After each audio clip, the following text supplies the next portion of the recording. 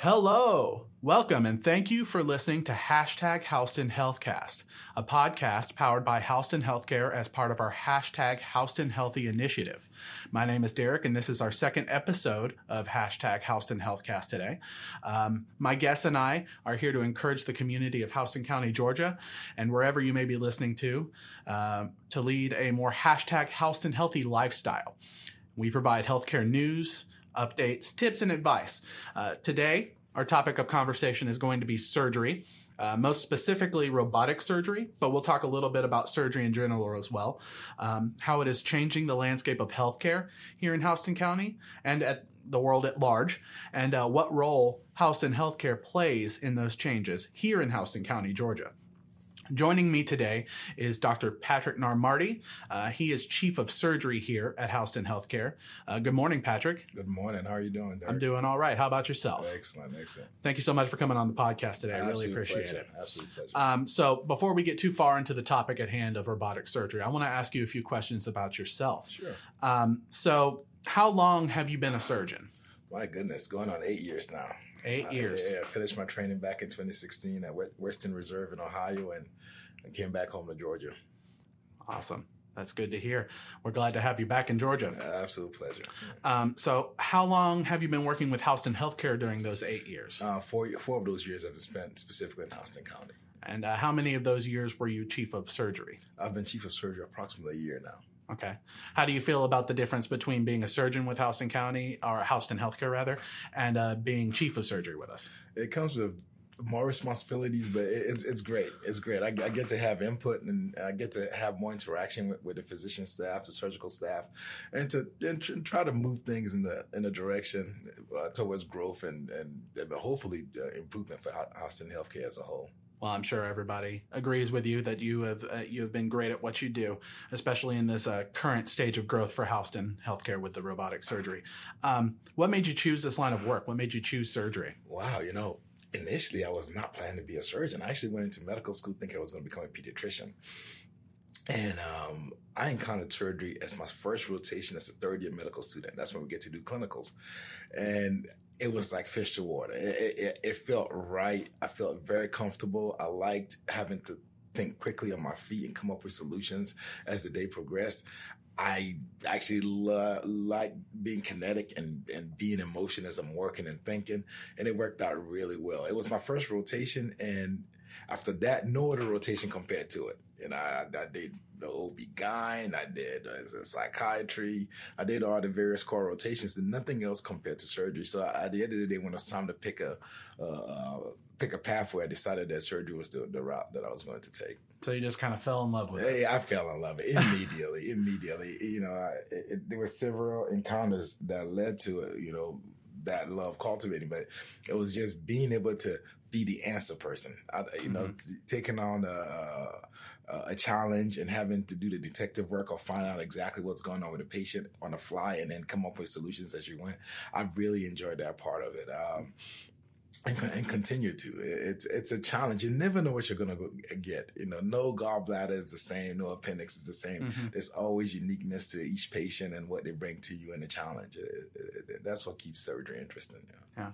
And as you said, a medical doctor and a surgeon are two different things. You fell in love with surgery, and we're glad you did because you've been such a huge asset to Houston Healthcare. So do you want to kind of walk us through a typical day in a full surgery day? You've got surgeries booked out until you're going to pass out later. So, the typical day for me, different surgeons have different routines, but typical day for me starts around 4 a.m. I wake up at 4 a.m. and, I spend some time working out and kind of get myself ready for the day. Spend some time praying, getting my word. And then next thing I do is I look at charts. I look at the charts for the surgeries I'm going to do for that day, the patients that are going to be coming in, reviewed my numbers and make sure I understand exactly what I'm getting myself into. And, if anything, it's like a pregame, like my little pregame routine. Mm-hmm. Like, okay, am I ready for what I'm about to do? Any surprises and so on. And then from there, I get to the hospital. Usually I'll check in the first few patients that we're going to be doing surgery on. Then I'll go upstairs and make my rounds for the patients that are already in the hospital, make sure that they're tucked away and they have a plan for the day. And then usually we'll start our first cut. Usually the first surgery starts around 7:00 in the morning. And then after that, it's just patient by patient, get into whatever scenario they bring to us and solve it. And rarely does it ever go the way we plan it. I mean, right. You got that planning session, and it all goes out the window halfway through the day, right? You come in with a plan, and oftentimes, each patient has their own unique challenges, and sometimes it's not even what happens in the operating room. Sometimes it's what happened before surgery. There's the patient having lab issues or things that need to be addressed, and then there's the intraoperative part, which is going in and doing the surgery itself. And then there's the post-operative part, which is, now the surgery's over. Let's make sure the patient is waking up okay and is doing well and can either go home or can we get them to a bed or on the floor and make sure that we finish taking care of the patient. So it's a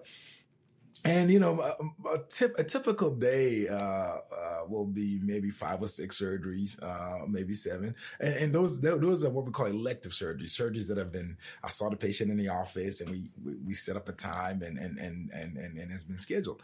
Occasionally, as surgeons, we also have to take what we call call, which is, we cover the emergency room. So anybody that comes in with an emergency, we'll have to address that, and those are the things that are unplanned and.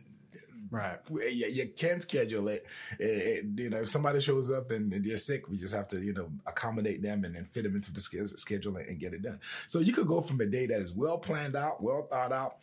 For example, Monday, I started the day with 6 to 7 surgeries, I believe, and I end up doing 10 or 11 just because of people that came into the ER because I was on call, and you just kind of handle it, and as part of the life, the benefits. I mean, of surgery for a surgeon, the typical surgeon is that we like solving problems, and we like find a problem, get into a solution, and feeling like we did a good job, and that's part of the reward of surgery. It's an instant gratification type thing most of the time. And those unexpected calls, that's when the think on your feet part comes in really valuably. You never know what you're going to get. Mm-hmm. You can, it could be something as simple as abscess or something as complex as somebody's made a hole in the intestine somewhere, and you're trying to find that hole and trying to preserve that person's life. And it could shift, very quickly. You could go from having a very calm, well thought out morning to a very high stress situation to another calm situation to another high stress situation. And sometimes at the end of the day, you feel like, all the life force has been literally sucked out of you, but it's worthwhile. Of course, we're working with patients, we're working with people. So, you don't ever want a complication to pop up. Never, but when they do you enjoy working on those? Are those challenges that you like to conquer, or are those inconveniences? Yeah, actually, it's part of, you expect that in surgery. It's part of the expectation. You have a tool bag of tools that you have. I call it your armamentarium that I can pull on in any given circumstance. And part of our training is being able to think on your feet and come up with solutions in real time, and that's what you try to do.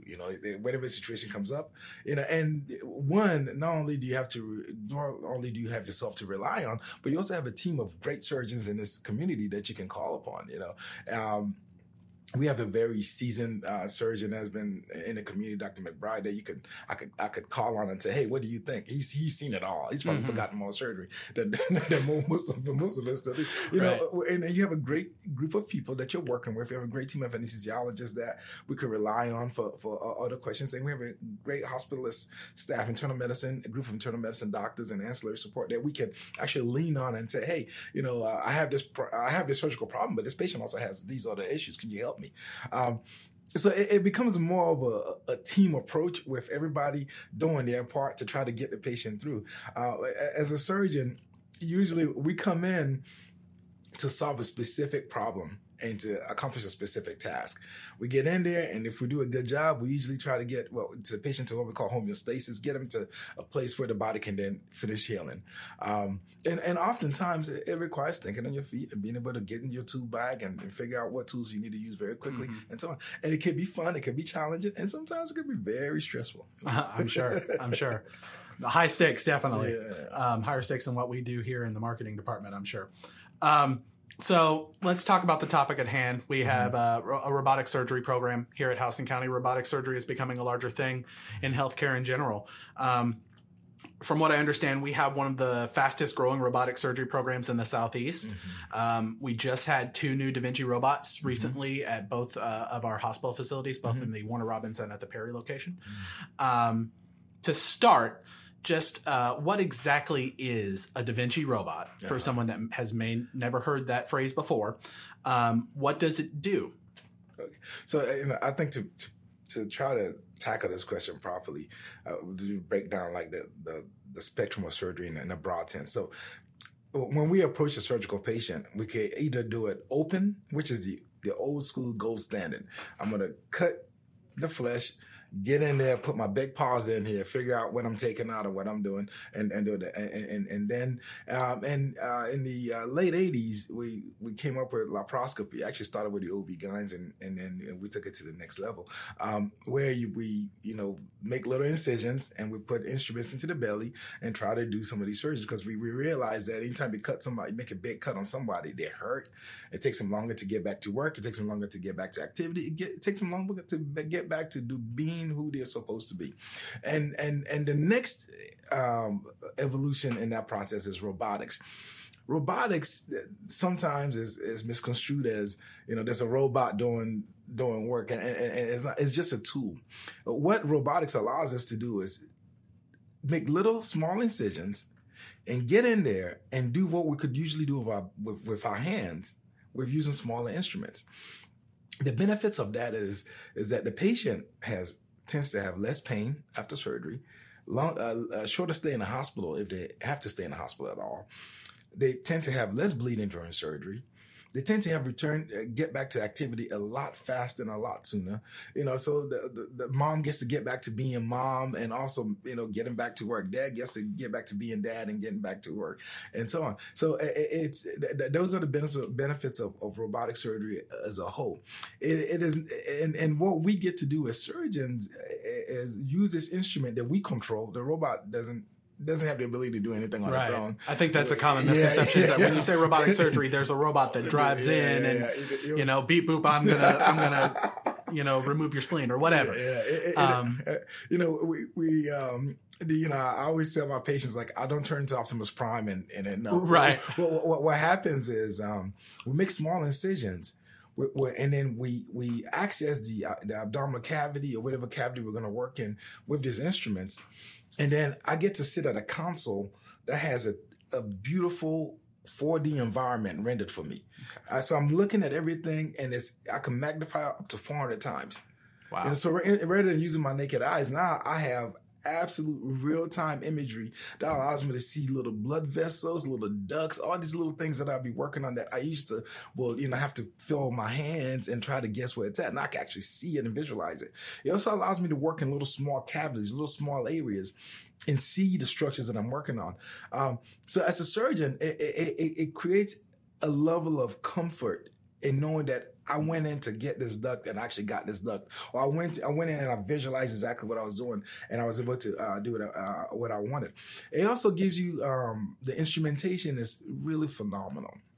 One of the cool things that I absolutely love about robotics, for me personally, is the ability to like, if let's say I did a colon resection on the patient, we have something called Firefly technology. I can give the patient endosign in green, and then I can flip a switch, and I can see the blood flow coming into the tissue to make sure that when I put this colon together, there's good, adequate blood flow, and I know to a high certainty that this is going to heal. If I was doing it open, I kind of look at the tissue and say, well, it looks pink. So it should have blood flow. And that's not necessarily always the case, and I've seen that happen several times. The ability to have great visualization, to be able to see the field I'm working in, to see the structures that I'm working in, to see the blood vessel, to see the duct, to see where everything is located. It cannot be beat. And then the ergonomics of it, surgery is very physical. It's full contact. And one of the things that, it's often not talked about, we always talk about it from the patient perspective and the benefits to the patient, but it's also benefits to the surgeon. Surgeons get injuries, neck injuries, shoulder injuries, joint injuries, back issues, and so on. And to be able to have a platform that I can ergonomically sit at, get comfortable, and do a great job for my patient. And that allows me to work longer hours, there's less fatigue. I used to always tell people, sometimes you do an open belly case, you come out and you're drenched in sweat and you look like you've been working out. Mm-hmm. You do a similar case on a robot and it's not as energy tasking. Sure. You still feel fresh and you can actually do more in that day. And I think overall as a surgeon, it allows the surgeon to use their skill sets for longer periods of time over the course of their career versus having some of these injuries that surgeons get as time goes on. So in overall, there's benefits to the patient, there are benefits to the surgeon, mm-hmm. and overall to the healthcare ecosystem. I absolutely think that they're positives. Yeah, and that's a really great perspective on the benefits to the surgeon. We talk a lot about the benefits to the patient, about how it's less time recovering because it's a smaller incision, it's much less invasive. But you don't really ever think about the benefits to the surgeon, at least for the layman. Mm. And, that insight on, I didn't even know that there were injuries that surgeons typically got from doing surgery. So that's, the physical part of it, I didn't know that. I'm sure a lot of our listeners didn't know that. So, that's really interesting.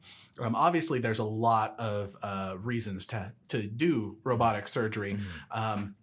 For both, you and whoever you happen to be operating on. But let me ask you this. Mm-hmm. If you could choose between a robotic surgery and a regular surgery, which one would you choose? Are there benefits to do for you? Are there benefits to doing both, or would you only want to do one versus the other? So, so in my hands, and it changes based on surgeon. The rule of thumb, and what I always, we always teach, we also get to teach residents here at Houston Healthcare, and I always teach them the best surgery that you do is this best surgery that you can do at that particular point in time. If your best inguinal hernia repair and for the best outcomes for the patient, meaning the surgery that you could do to give your patient the best chance of recovery and the best chance of doing well, whatever it is, that's what you do. So if it's open, that's what you do. If it's laparoscopic, that's what you do. If it's robotics, whatever you could do best, that's what you give to that patient in that point in time. So for me, in my hands, the open is usually done in emergencies and situations where I need to get in very quickly and save a life. Most of my elective surgeries are robotic. If I'm doing a gallbladder elective, when I say elective, meaning somebody that I see in the office and, we meet, we talk about the problem, we figure out what the problem is, and then I come up with a solution for the problem and we're going to go do surgery, it is going to be most likely robotics. If it's going to be a hernia, that ventral hernia that I'm fixing, or a hiatal hernia, or we're fixing reflux, or we're going in to remove a colon cancer, or whatever the case may be, we're scheduling and we're planning. In my hands, I do my best work and I feel like I could do the best job robotically. Mm-hmm. If it's an emergency, if you come into the ER and you are sick and you have a hole in your colon from diverticulitis, I am not docking a robot. I am opening your belly. I'm getting in here and I'm trying to save your life. Right. A robotic surgery does take time to be able to set up the machine and dock it and so on. So it's more for controlled situations and so on. Everything is evolving in surgery overall. There are certain things that some people are doing robotically and the innovation continues. Mm-hmm. It used to be if somebody came in with a hole in your stomach from an ulcer per se, for example, you would open them up and fix a hole. Now, across the country, in certain places where people have developed a skill set and they feel comfortable, they're docking a robot, going in, finding this hole and fixing the hole and doing it that way. in my hands, if somebody comes in, we had this happen, I think on Monday. Somebody came in, they had a perforated ulcer. I opened them up, found a hole, and closed it up. Now, because that patient appeared not to be stable, it looked like they were having septic physiology, and they were going to be getting sicker, and their life was at risk. If that patient was not as sick, and I felt like I could have time to get them in the operating room and dock the robot, I would have preferred to have done them robotically, because I know that their pain would be better after surgery. Their return to activity would be a lot sooner, and so on. So it's a case by case basis. But if you come and see me in the office, and we're planning surgery, you're getting robotic surgery. That's just in my hands. It's my standard. Right. If you're coming through the ER and you have a gallbladder, you're probably going to get it done robotically, because I feel like patients do better. If you're really sick and you're dying and I have to save your life immediately, you're getting opened. Right. If it's an urgent, emergent situation and I know I have to get in as fast as possible, preserve your life, you're getting and I still call it, and the way I teach it to my residents, this is still the gold standard. Right. Every surgeon needs to be able to do everything that we're doing robotically, laparoscopically. Every surgeon needs to be able to do it open, because open is still the gold standard of how you preserve life. Now, with that said, if you have opportunities that you can improve the patient's outcome and postoperative recovery with using minimally invasive approach, which is the catch-all phrase to describe laparoscopic or robotic approach, then by all means do that. Right. But so I love robotics. I grew up on it. Believe it or not, when in my training, when we were first introduced to the robot, I wasn't a fan. Right. I was, what is this thing? But man, I tell you what, after probably about 20 surgeries on it, and I started seeing the benefits of it. And I remember what really won me over, we were doing a hiatal hernia. Hiatal hernia is when the stomach that moves into the chest. You have a tube that takes food from your mouth to your stomach. It's called the esophagus. That tube goes through a hole in your diaphragm. That's called a hiatus. And in some people, that gets too big and the stomach is able to slide into the chest. Causes a lot of problems, reflux, pain, discomfort, inability to properly digest your food, and so on. Sometimes causing aspirations and leading to pneumonia and sometimes even worse situations. And, we're doing this big hiatal hernia. And usually, before that, we'll do either open or laparoscopic. And, laparoscopically, you have multiple holes, you have somebody holding the camera, and it was cumbersome to do, And we had the first line of robots, and this is called the SI series of robots. And we so I go in here, we dock this thing, and I'm remembering, like, I can't believe we're going to be doing it. And we had that surgery done in about 45 minutes and the patient did great. And the patient went home the next day. Usually, we do that case, the patient's in the hospital 2 or 3 days. Right. And the patients just returned to activity and the pain control was less. The opioid equivalence, meaning the amount of opioids that the patient got during after surgery was less. I'm looking at it, I was like, ooh. Wow. This is something. There's something here, so I started paying attention. And as time went on, I said, I have to, I'm not going to finish my training without learning how to use this platform. So it naturally, it became part of what I wanted to do. But at first I was not. I was like, what is this thing? It's taking, I like cutting people, but, I think right now, robotics is the next evolution in surgery. It doesn't mean that open goes away. No. Open is still part of what we do. Right. And every surgeon needs to have that in their tool bag. But there's certain, I would say even ventral hernias, for example. Right now in my hands, the gold standard, meaning the way that I would fix a ventral hernia. Somebody comes to me electively and it's not an emergent situation where there's intestine caught and I need to preserve their life, is I'll do it robotically, because I get to go in there, find a hole find a hernia, close the hole, right, and then lay a piece of mesh, and I'm able to do that to 3 little tiny small incisions versus making a big incision on the patient's belly. Right. They're just clear benefits in certain cases. Yeah. And let me ask you this. You said that, in emergency surgeries, most times you're going to do open surgery. Mm-hmm. Do you ever see a point in the future where you would have the dexterity with those machines? The machines would have the dexterity to quickly respond to an emergency situation and you'd be doing everything robotically? I can't say everything, but I would say even now, an emergency gallbladder is probably going to be done robotically. Okay. You know, it's really you kind of looking at the patient and seeing what kind of patient, what is the condition of my patient physiologically. Is my patient, you know, and disease. I'll back it up and say it this way. Disease shows up on a spectrum. You know, every disease does not show up one way. You know, a gallbladder, a bad gallbladder could show up when the patient just showing up in your office having pain, nausea, bloating, and or they could come in sick and dying and septic because, you know, it's the gallbladder's become necrotic, right? So on the spectrum, if the patient shows up and they come through the ER and they're sick and died, okay, they're going to get open. You know, right. I'm trying to preserve your life. Now, that said, if the patient is sick, but I know that I can get him to the OR. We could dock the robot. You know, like right now, most of my what I would say a hot gallbladder, you know, is a surgical term to say a sick gallbladder or cholecystitis is the fancy way to say it. An infected gallbladder.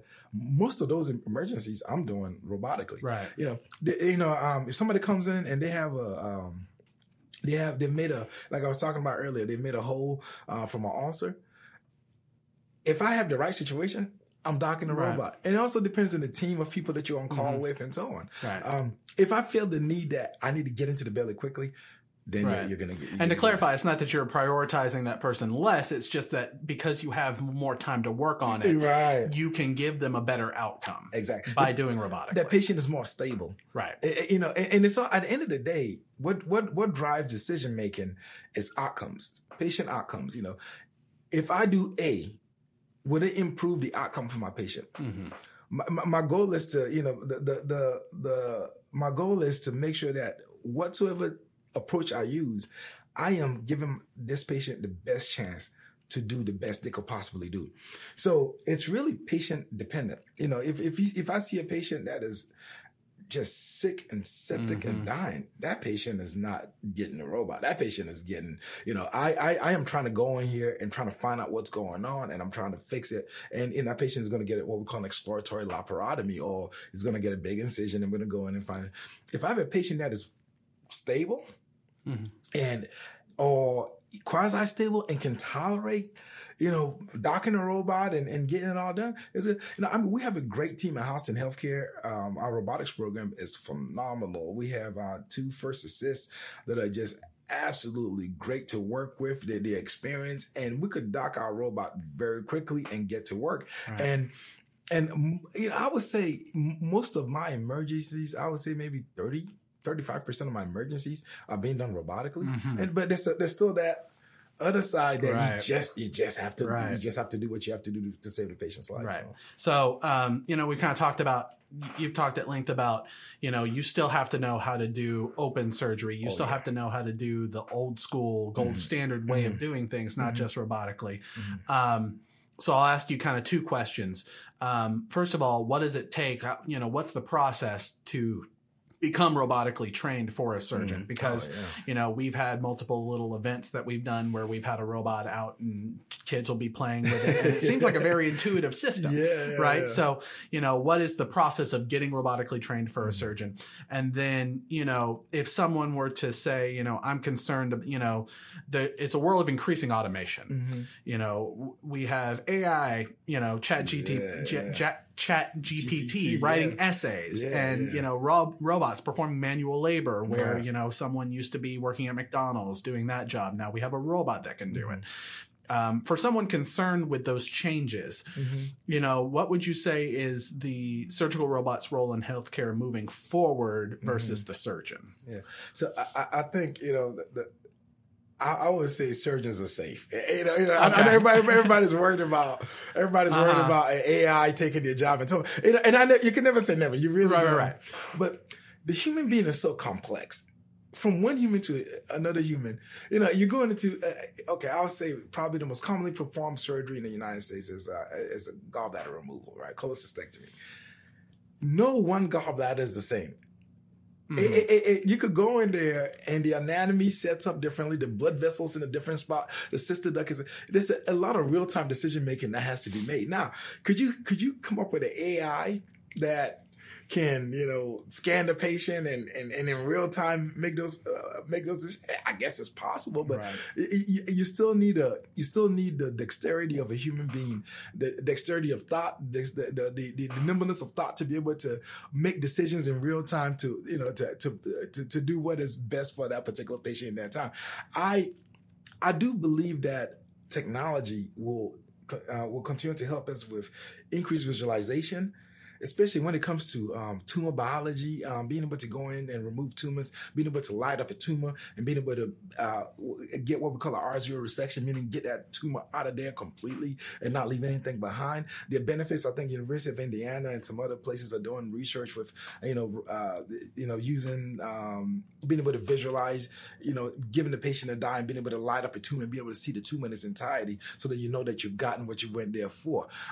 So there are benefits like that, and economically, coming up with a platform that allows surgeons to do their job in a more effective and more efficient manner, where when I get done and I come to you and say, hey, I did this for you, to very high certainty, you knew that was done. So I think I do believe robotics and the technology that comes and the accoutrement of the technology that comes with robotics is going to help with that. But as there's always going to have to be that human being involved, that is going to be guiding and controlling the instrumentation and using the instrumentation properly. Human beings are very, very complex. It's one thing to, go to the grocery store and pick up a pack of cookies and scan it. It's another thing to take a human being and go in to remove an organ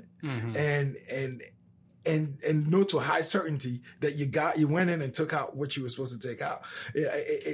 Every human being shows up with their own, just as every human being has their own unique fingerprint.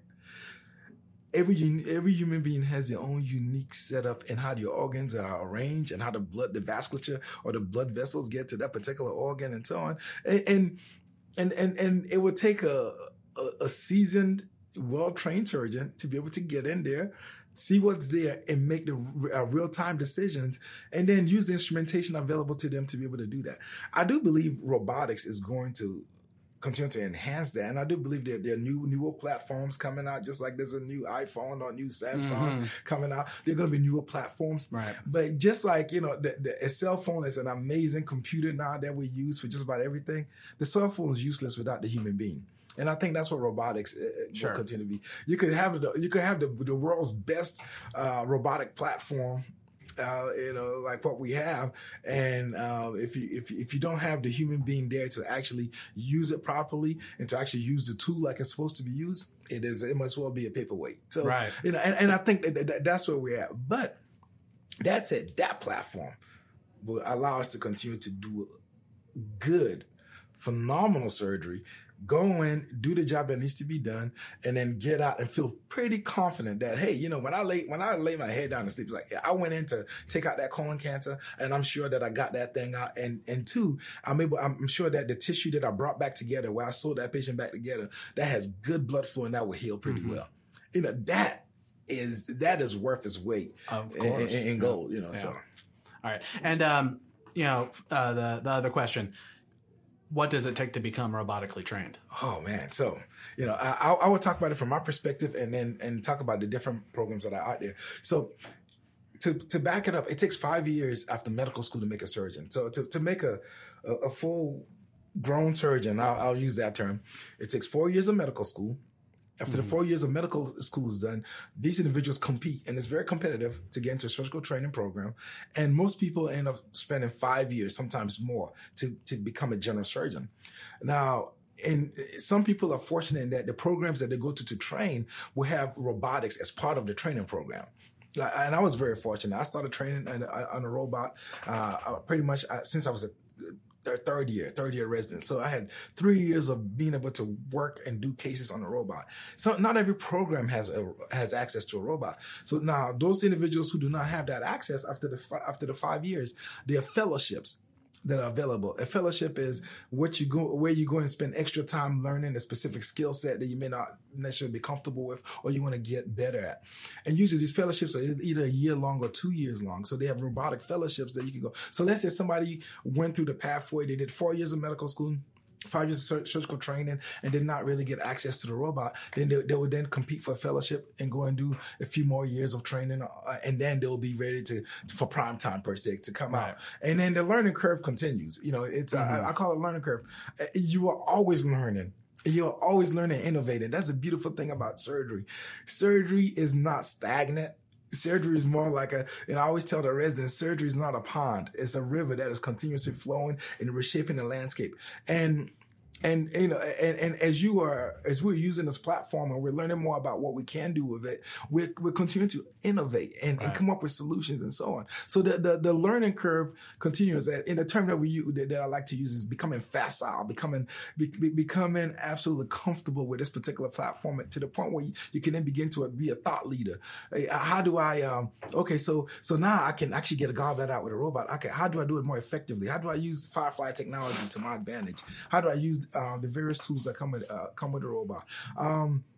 But so the learning continues. Even for me, I'm continuing to innovate. How I do my colons, when I first started from the first colon that I did when I started doing robotics back maybe as an attendant maybe 7 years ago to the colon, the way I do my colon now is very different, because I have evolved my technique. I have made it more efficient. I've found ways to actually decrease the time the patient's on the table. I found ways to bring the colon together. I found ways to confirm that I have good blood flow and just coming up with a process stream. But overall, if the short-winded answer is 4 + 5 + fellowship if you don't have 5 years, or if you don't have your robotics as part of your training.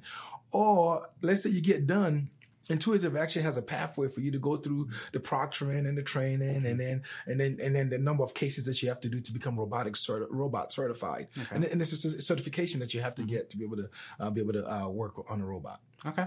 That's awesome. Well, that was a great amount of information, and I want to thank you for being on the podcast today. Had a great time. Super fun conversation. Yeah, this was fun. I love talking surgery. So you got me going, man. You got me excited. That's great. And I want to thank everybody else for listening in to the #Houston Healthcast. Make sure you subscribe to the Houston Healthcare YouTube channel. That's kind of our central place where we post all the links to all the other podcast channels where we post this. So you can find us on your other podcast channel of choice. You don't ever have to miss an episode. So you can always follow those channels as well.